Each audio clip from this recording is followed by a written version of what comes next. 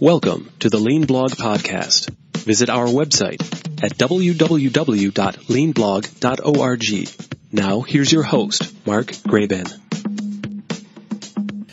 Hi, it's Mark Graban. Welcome back to the podcast. It's episode 494 for December 13th, 2023. Joining us today is Chad Bareither. You'll learn more about Chad in a minute. He's the author of a new book called Improve Less, the Focus and Align Framework for Sustainable Continuous Improvement. So I hope you'll keep listening. I think the episode today has a lot of practical tips about how to prioritize and align your improvement work. Improving or trying to improve more things, more processes doesn't always lead to better results. So maybe that's a great point to reflect on here at the end of the year and as we start the new year. To learn more about Chad, his book, his company, and more, look for links in the show notes or go to leanblog.org/494. Welcome back to the podcast. I'm Mark Graban. Our guest today is Chad Bareither. He is the founder and principal consultant of Bareither Group Consulting. He brings a wealth of experience as a change agent in the corporate world. He's worked with organizations that include several Fortune 500 companies, also worked with the U.S. Army on process improvement. Chad is now the author of a new book. It's called, got a copy here, Improve Less, the Focus and Align Framework for Sustainable Continuous Improvement. So Chad holds a bachelor's degree in mechanical engineering from Michigan Tech University. I know Chad a little bit through Michigan Lean Consortium events, and I'm from Michigan. So I'm going to get all casual and just call it Michigan Tech. Is that okay? Yeah, that sounds great. Chad is a certified Lean Six Sigma Master Black Belt, and he has master's degrees in both industrial and systems engineering and applied statistics from Rutgers University. So, Chad, congratulations on the book. That's going to be a lot of what we talk about today, and the story of the book and topics within. But big accomplishment. So, congratulations. Oh, thank you very much. I think it was like two years ago, last year, I guess, at the MLC conference, and you shared with me that you were working on the book at that point. Am I remembering right? You are remembering correctly. And then just in my my freshman endeavor here, that the journey between words on a page and published work was something I'd never been through. So that was a great experience. A lot of learnings there. So maybe we'll talk a little bit about the process of writing. We have probably people listening who might be interested in doing a book of their own, and we'll certainly kind of talk about the content within there around continuous improvement. But Chad, I always like to hear people's origin story. Kind of tell us the Chad Bareither story of how, when, where, why you got involved in continuous improvement. Yeah, so try not to make it too long, but I was working on I studied mechanical engineering, was working on an internship that was with Caterpillar, large equipment manufacturer, and doing design work. And my favorite part of the whole summer was actually taking design revisions down to the manufacturing floor to speak with manufacturing or industrial engineers, manufacturing engineers, depending upon their title, about, the feasibility of making some of these changes.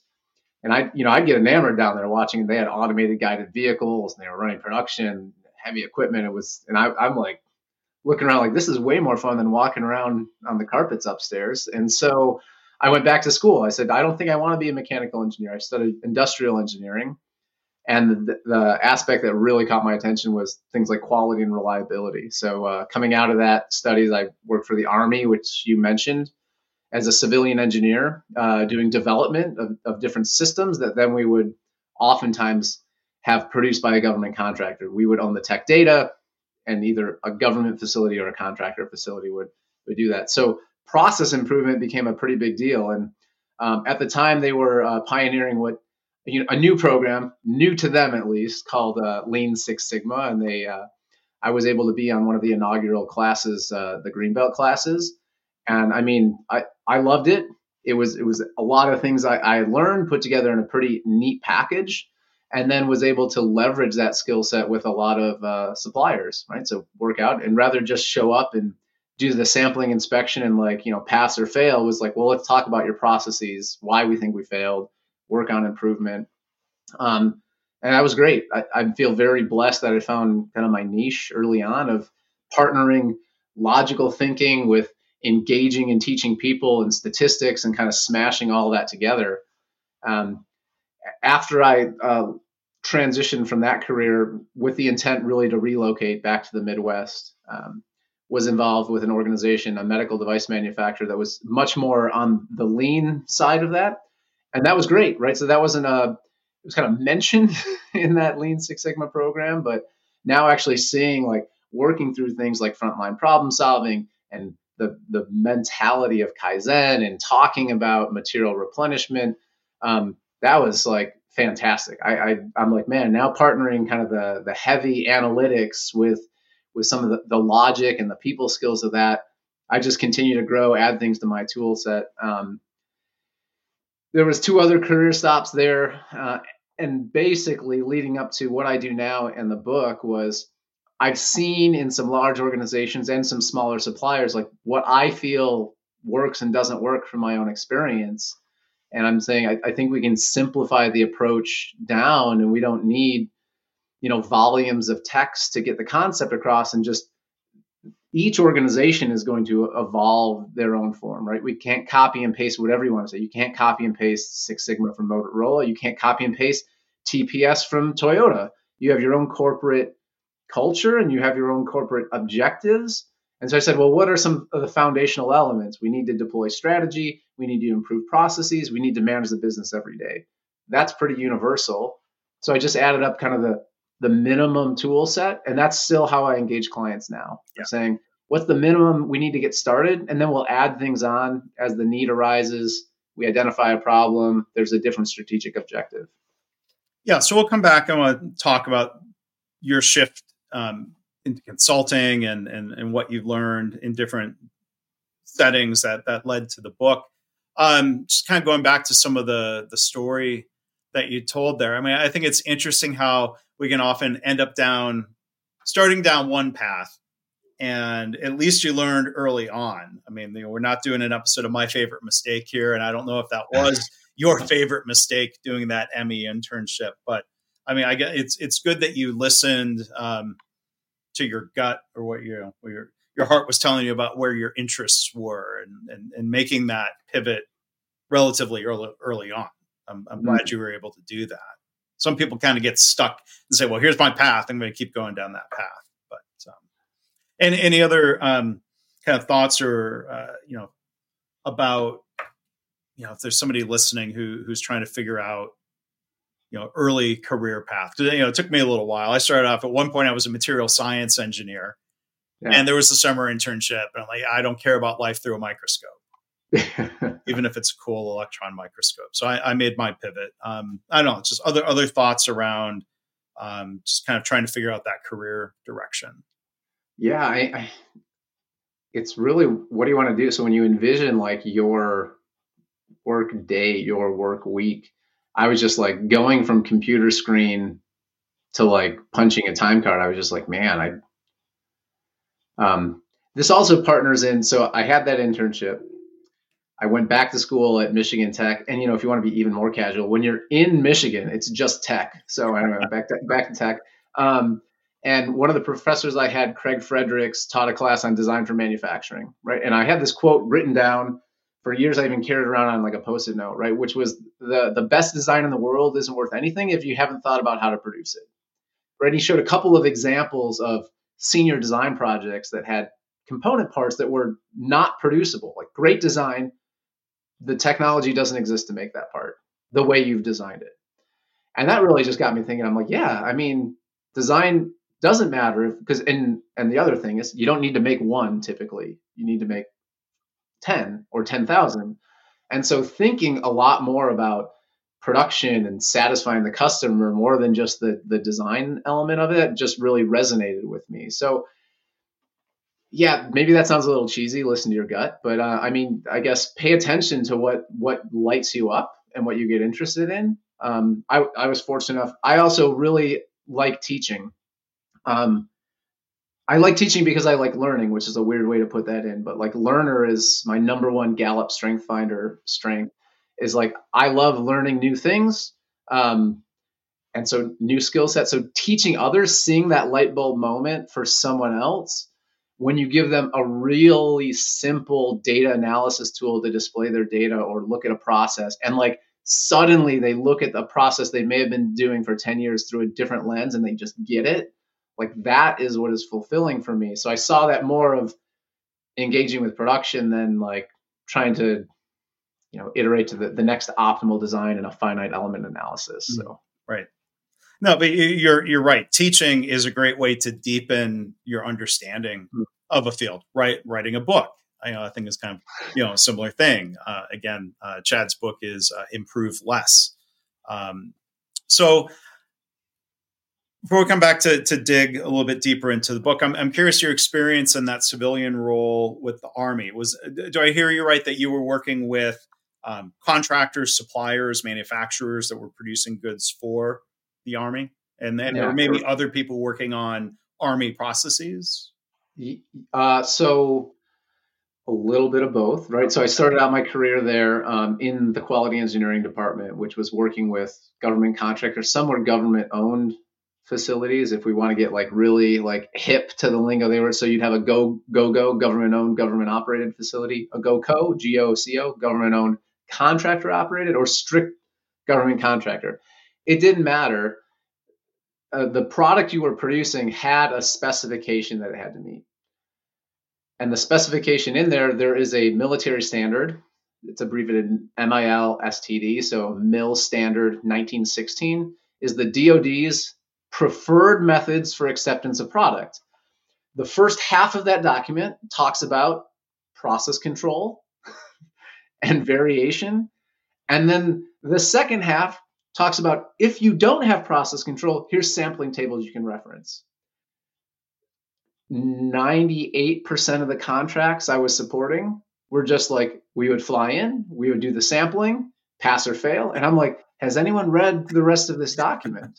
Yeah. Like, why are we not focusing more on process control than end of line inspection? Like, there's a lot of things that could be failing. If we could find that out upstream, we'd be wasting less money. We could get these contracts at lower cost, blah, blah, blah. So I actually took ownership of that for a few years. I was the custodian of MIL Standard 1916, and I've traveled even internationally to suppliers to help coach them through like implementation of process control rather than just sampling plans. And so that was amazing, right? And then kind of pivot that into a reliability engineering role, looking more upfront on product design and capabilities. And then was trained and certified as a black belt eventually, and joined, it was called the Lean Six Sigma Competency Office, but we were doing training and deployment across our directorate. Yeah. When you think of all the benefits that come from Lean and how that would apply to the military, first off, you think of the safety and the quality of what's being provided, thinking about making delivery, being cost effective, that space doesn't have a glowing reputation for cost control and cost effectiveness. So, I mean, there's so many arguments, it seems, for the Army and the DoD to be encouraging, if not requiring, suppliers. The way Toyota and automakers, it's pretty much the default nowadays. But there's that question of, well, okay, if you require it, are they going through the motions, or are they putting methods into place like you write about in Improve Less, right? Kind of superficial lean versus, we're actually committed to this. Yeah. So it's a great question. And it's just an example that popped in my head was things like using statistical process control. It's like they produced a lot and then they go back and they chart the data. And I'm like, but you computed the control limits based upon the lot you just produced. I hope it's in control. Rather than, forward looking for that. So I totally get it. There's some going through the motions if you make it a contract requirement. And not just checking the box and getting Chad off your back. No. But hopefully that was all a cooperative relationship of the Army helping those contractors help the Army. Like, hopefully those were good collaborative relationships. I think like you would tend to see in a lean supply chain, or at least that's the direction that you'd want to see it going in. The direction we were going. I wouldn't say 100% ended up that way. Yeah. But so then working in that type of setting, it's something that comes up a lot, whether it's anything non-automotive. This happens a lot in healthcare. This probably happens in other manufacturing sectors where, you're teaching this and people may hit you with some variation of like the statement of like, well, yeah, but we don't build cars. Mm-hmm. Like you spend a lot of time helping people see, well, look, as I think, as you write about, this is a transferable framework. Like the word car probably doesn't appear in your book. I don't have a digital copy to go and search. Right? This isn't, how do you help people see that this is something that really can apply to any type of business? Yeah. So my thinking, both from my education as well as my experience, is inherently process based. So whatever it is they're producing, you ultimately serve a customer or a client, right? We're fulfilling a need, whether that's a service delivery or a product delivery to a customer or client. So, okay, who's that client? That's usually pretty easy to answer. Okay, and what service or product do you provide to them? And this is it. And what's the process that you produce that? So, I mean, that could be a financial report. That's things I've looked at before. I worked in utility industry for a while. One of the reports they do is a load study, which is looking at electric distribution loads. So what's the consumption of our product profile distributed between industrial, commercial, residential, all these other things. So there's a report that needs to be produced. So there's a process that you follow. And do you know how long it takes? And how often do you make a mistake and have to go back? And what did your customers actually need in the end? And in that particular example, we found out that we were able to shorten a 20-page report into a 2-worksheet Excel table and just email them the Excel table. That's all the information they need. No one's reading the report. Not because they don't want the information, because to make the decision, that's what they need. So there's a report. I just had lunch yesterday with a client I haven't been engaged with for a while, but they're health and human services. So they do foster care and adoption and counseling services. They have a pretty mature lean management system in place where they're actually looking at a top level for the organization, how are we on track to strategy, how are our programs performing, then in a program and portfolio review, they call that like a tier 2 huddle, then a tier 1 huddle where they're looking at individual program performance and things like that. So like they get it now. The areas that's been deployed in is it does work. There is an underlying process, and you don't have to convince them like we're not manufacturing, we're not automotive. If we just step back and say, are we following a process? Mm-hmm. Yeah.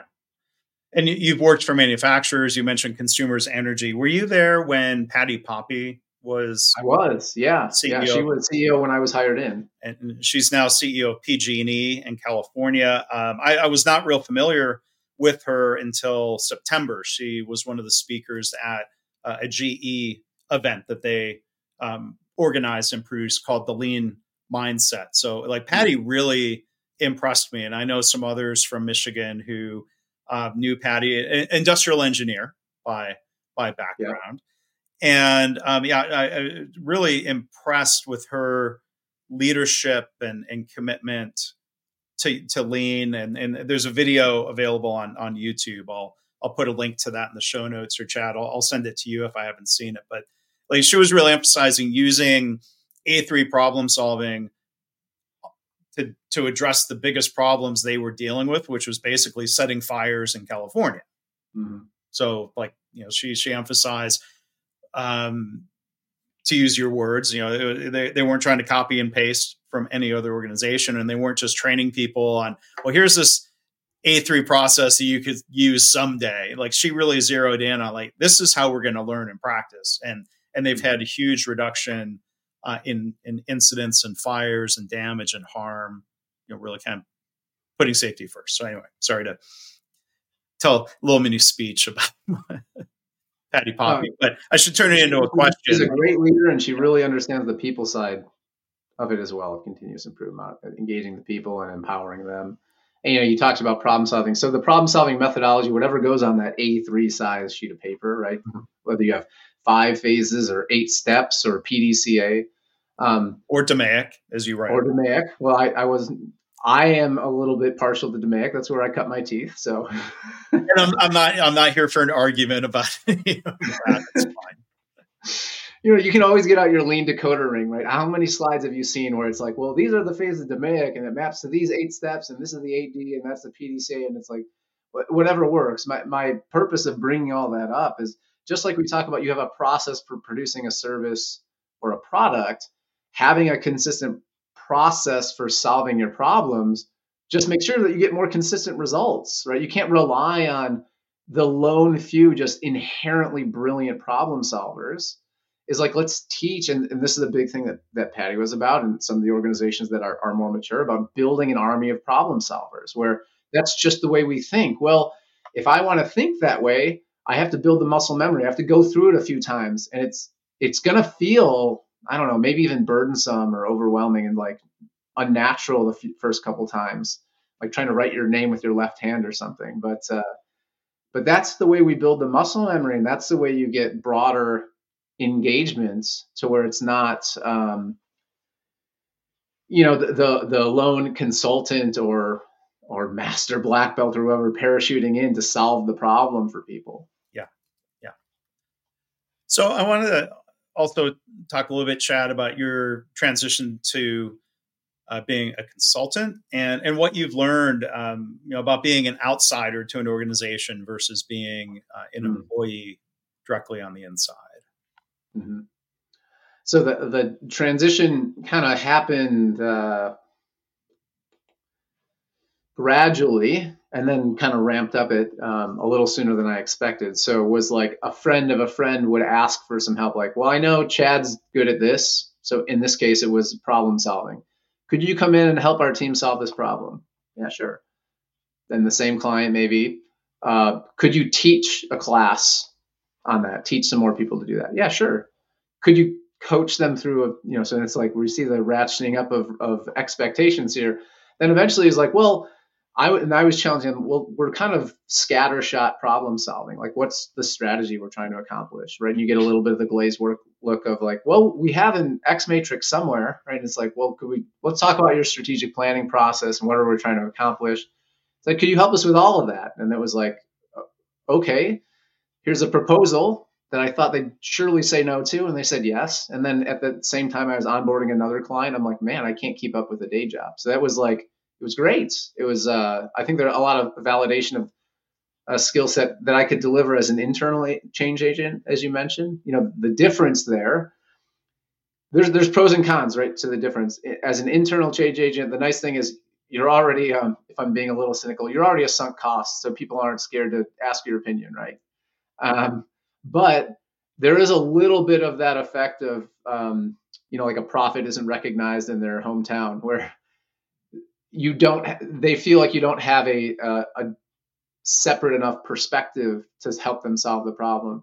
And that's something that is valuable being an outside resource, is that you do bring a different perspective, but often they're more willing to listen, to say, well, you've seen a bunch of different operations in this industry, across industry. So maybe you have seen something that's significant that we could learn from. The challenge though is getting some of the commitment or the buy-in, right? Of like upfront that I can solve your problem. Or I should rephrase that. I can help you solve your problem rather than me solve your problem. I didn't kind of step on my own words there. Well, but I mean, there's that difference between, there's this question of expectations, right? Is the client wanting you to teach everybody how to fish, or are they looking for you to come with a boat full of fish for them? Yeah, I think it depends on your consulting model. I mean, both types of, because we're using a very broad term when we say consultant. I've been more moving towards, when people ask me what I do, I said I'm a process improvement professional. And they say, I kind of understand those three words. Tell me more what that means. When you say a consultant, they expect you to be, I fly in on Monday, I fly out on Thursday, and I wear a suit. And it's like, well, no, I help you lay out the strategy, but I also help implement, right? And I think that's the value and really I've had a good fortune of working at different levels in an organization where I do the shop floor problem solving, if you will, and implementation and Kaizen events. But I've also been in the C-suite room talking about strategy. So I can work across that. So the organizations I really like to work with are kind of medium sized, where I can have that span of impact. You get too big and it's like, that's a big group in the C-suite, and that's a monstrous group on the front line, and you just can't possibly span all of that. Yeah, and I think it's just being consultant to consultant. You try to find fit with organizations that you like working with, organizations that are going to like working with you, and there are some people who don't have the patience or the interest in, well, I'm going to teach your people, I'm going to coach your people how to improve. Like there are some people that want to hire the problem solver with the answer, and like there's a lot of people who could do that, and there's a time and a place for that, I would say. But it comes back to questions of like what's more sustainable. Mm-hmm. And I think we're on the same page of realizing it's more sustainable when it's not some outside person lobbing a solution in and then leaving, no matter how good that solution is. Yeah. And I mean, so that word shows up in the subtitle of my book, right? Sustainable continuous improvement, which is building a system around it. If we just, that's your point, like lob a solution at the problem, or even teach someone to put the solution at the problem. Now we have like one isolated solution that is operating in a fundamentally different like paradigm management structure than the rest of the organization, right? It can't thrive in that. Like, what's the infrastructure that we put around that to change leadership's behavior? So I've had this conversation a couple of times over the last month. So once you make a process change, like whose accountability is it to make sure that process sticks? I agree with the fact that you say we want to empower people to solve their own problems, but like the accountability has to go to leadership. So who's going to reinforce the standard that you wrote? I was engaged with a client, just begun an engagement with a client, and the front line will tell you, like, we don't train to our standard work. We don't audit to our standard work. And I'm like, so why do we have standard work? Because leadership told us we had to have standard work. So right. That's great. And I can help you write quote unquote better standard work, but that's not going to thrive without leadership saying, yes, that is how this process is going to be conducted. That's how we're going to train the onboard. That's what we're going to audit to. And if it's wrong, we'll continue to update it. It should be living. But just saying, the problem is that we have too much variability, we're going to write standard work. It's like, okay, and then what? Mm-hmm. Yeah. And so then it's not just process improvement, but it's daily management, as you touch on two of the three pillars of the book. And again, we're joined by Chad Bareither. The book is Improve Less, the Focus and Align Framework for Sustainable Continuous Improvement. Before we dig into more the content of the book, like tell us a little bit more about the spark. Why write a book? Why write this book? Not challenging that you should have, but I just always like to hear an author's perspective of like, what was the moment where you're like, yeah, I'm gonna do this. I'm gonna take this. Yeah. So it went through some evolution, right? So it started out with just looking at a few client engagements and saying, I seem to be doing something different for each client. And what I noticed is three distinct clients that I look back on now is like one really wanted help with strategic planning and strategic deployment, but that was it. And I'm like, great, but then like, how are you going to change your processes to get different results? If you're saying you want better performance, however you're going to measure that, your processes need to change and evolve to get you better results. And I'm like, we need the rest of the equation. I had another client that was just looking at, training and certification around problem solving. It's like, great, but like, are we strategically aligned? And like, who's going to manage those changes afterwards? And another client that was looking just to talk about implementing, huddle meetings, which is, I don't know, maybe they saw it at a conference or something. So great, but what metrics go on in your daily huddle, and what do you do if it's off track? Like, who's going to do the problem solving? So I'm like, I was engaging at these three different areas. And I said, if I had to start over with those clients, where would I start? And so I started just mapping it out, like whiteboarding it, pencil and paper, like what would my structure be? The past organizations that I've worked with, the common elements of their lean management systems, like what was in there. And I say, all right, if I had to start off, we need to engage with leadership and understanding, first of all, why we're even doing this. Like, why do you want lean? And or continuous improvement. We'll more generalize it.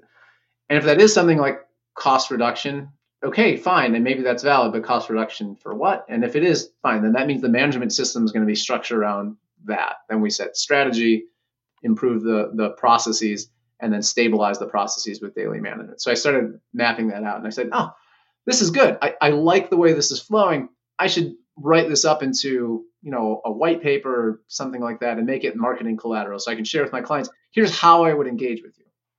And so I wrote all of that down. I was meeting with a business coach, and I kind of shared some of what I was working on. He said, send me a copy.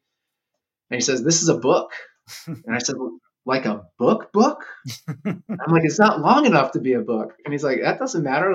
We started throwing around titles and the concept that I have. And I'm just, we're trying to improve too much.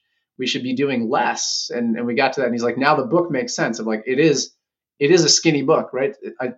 Cover to cover, I think it's 138 pages. So my book coach would tell you you're spot on with doing a small book, a skinny book, if you will, because it's not overwhelming. Someone can quote unquote read it on a flight. You've probably heard that already, right? I did. Originally the back cover was read it in a weekend and implement on Monday. And I was like, I don't know. I want people to feel like they have to read on the weekends, but you can digest it really in a few hours. And then there is a structured process in chapter 5 to say, okay, where do I start? And it's not tool heavy by design, because I said, we'll introduce the tools when we figure out what problem we're trying to solve. Right? It outlined a high level framework that's been very successful for the clients I work with. Do I bring in more? Yes. But that is a great place to start. So that's kind of the evolution of how I got there. Then it ended up with, words on a page. Business coach says you should turn this into a book. And I'm like, great, I have no idea how to do that. So then I work with a publishing strategist. I decided to self-publish. And then that process was all foreign to me as well. So we need content editing, we need copy editing, we need layout, we need illustration. And I'm like, great, just tell me what you need me to do. Yeah. Well, you got good help. You can see, and that's where I think like self-publishing is a bit of a misnomer. You didn't do it all yourself. I didn't do no. books all by myself. So it's like I like to say my company. I am the publisher. My company is the publisher. But yeah, it's a team effort. So.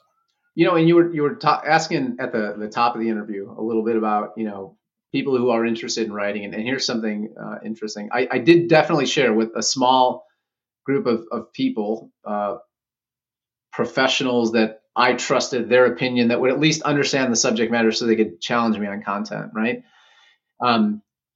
I'm just on the periphery right now of a group that's going through it as like a book club, and they're all continuous improvement professionals, right? So there's some agreement and there's some tearing it to shreds based upon your background.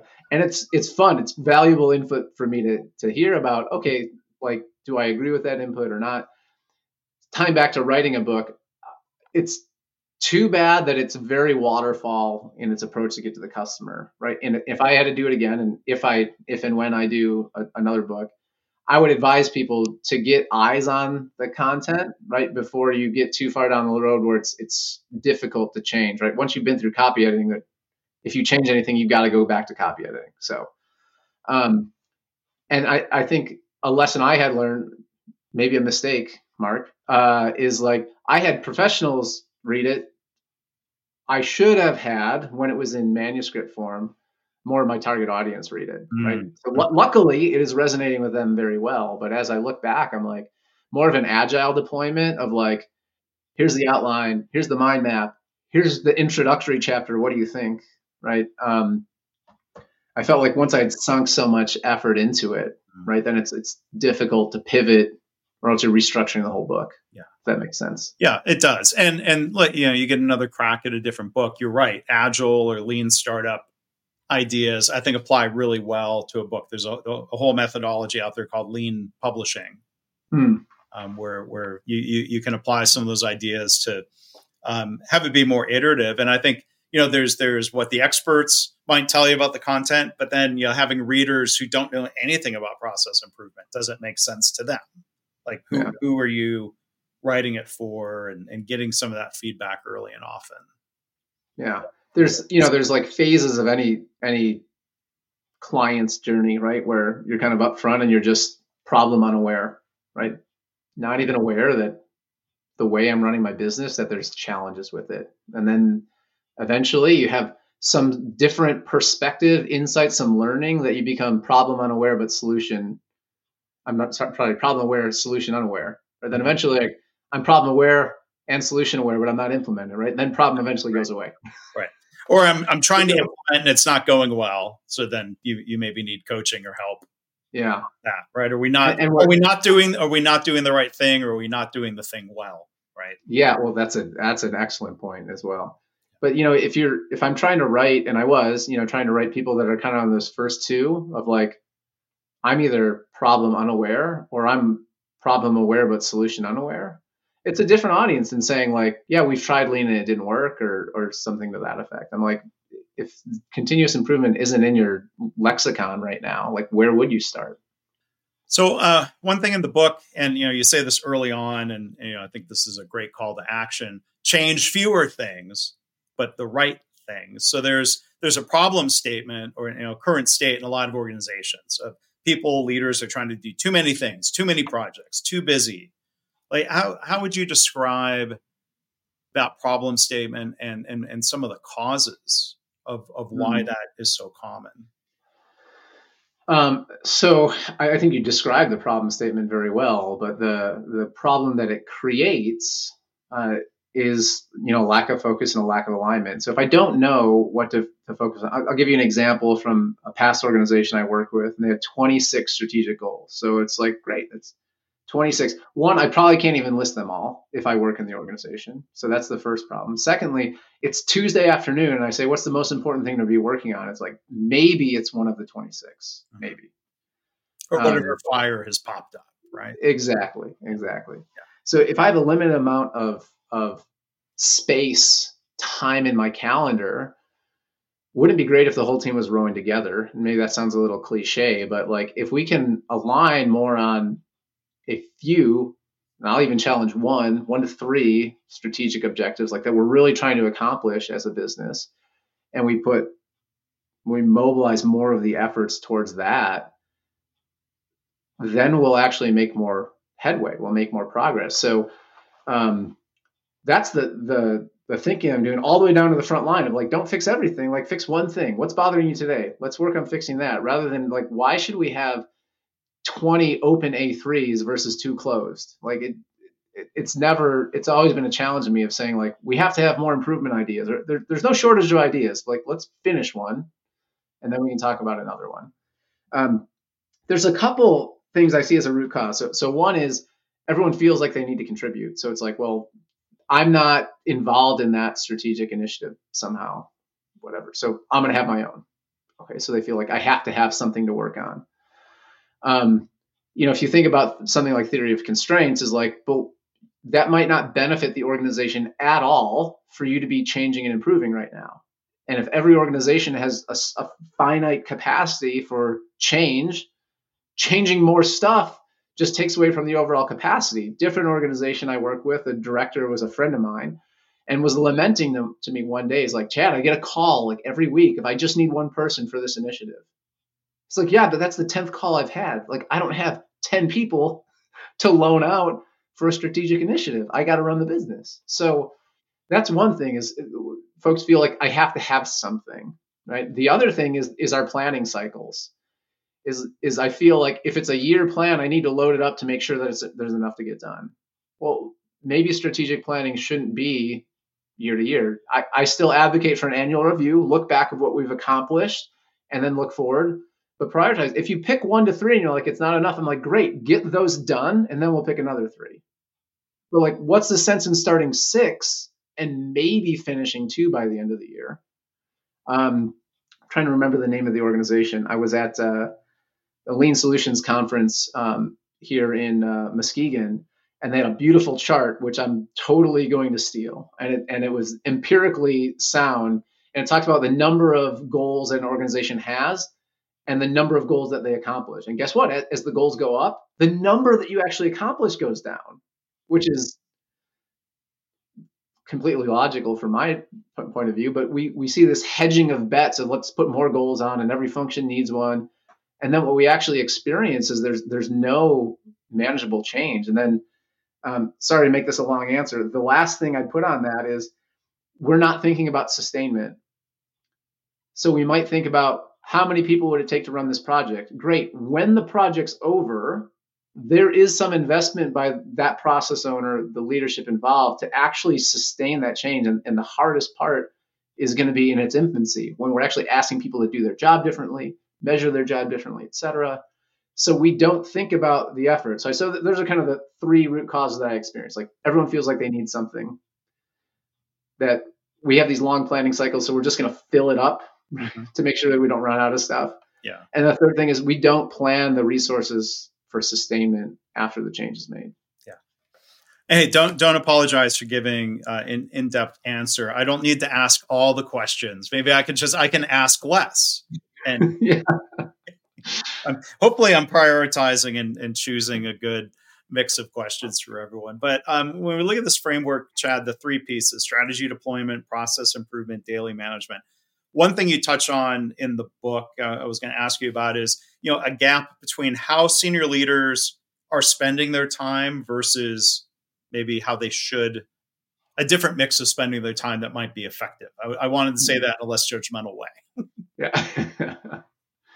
Yeah. So there's a worksheet that I have that I've evolved that when I'm coaching individual leaders, we look through, which is a reflection on your calendar. And I would say, before we go into that specific tool, like reflection in general in business is, I think, underutilized. Like taking a step back after a project, after a financial quarter, and really reflecting on how we did, how our processes are performing. But I don't see, and I force, is that right? The right word to do? I ask politely. You strongly encourage to do this of let's look at your actual calendar and where you spent your time, and then categorize it. Like, are you spending your time putting out daily fires? Are you spending any time on process improvement? Did you spend any time on a regular basis on strategy? So we talked earlier, like annual planning cycle. So if we really do all of our strategic thinking at a 4-hour workshop before we play golf in November, is it surprising to us that folks in the organization don't know what the strategy is or what they should be working on? Yes, I advocate literally on a daily basis we should be talking about strategy, progress of strategy, and what our key initiatives are. It's leadership's job is to clear communication on that. So we look back at the calendar and just say, where are we spending our time? Are you working on the right things? Now, that only is the starting point for a problem, right? A problem is a gap between what I want to have happen or what I expect to have happen and what actually happened. So then if we find a gap, then we can say, great, what do we think we should do about that?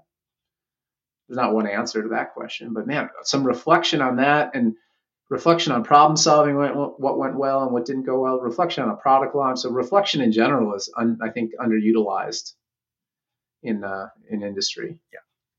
Because that doesn't feel or look like work. Thinking.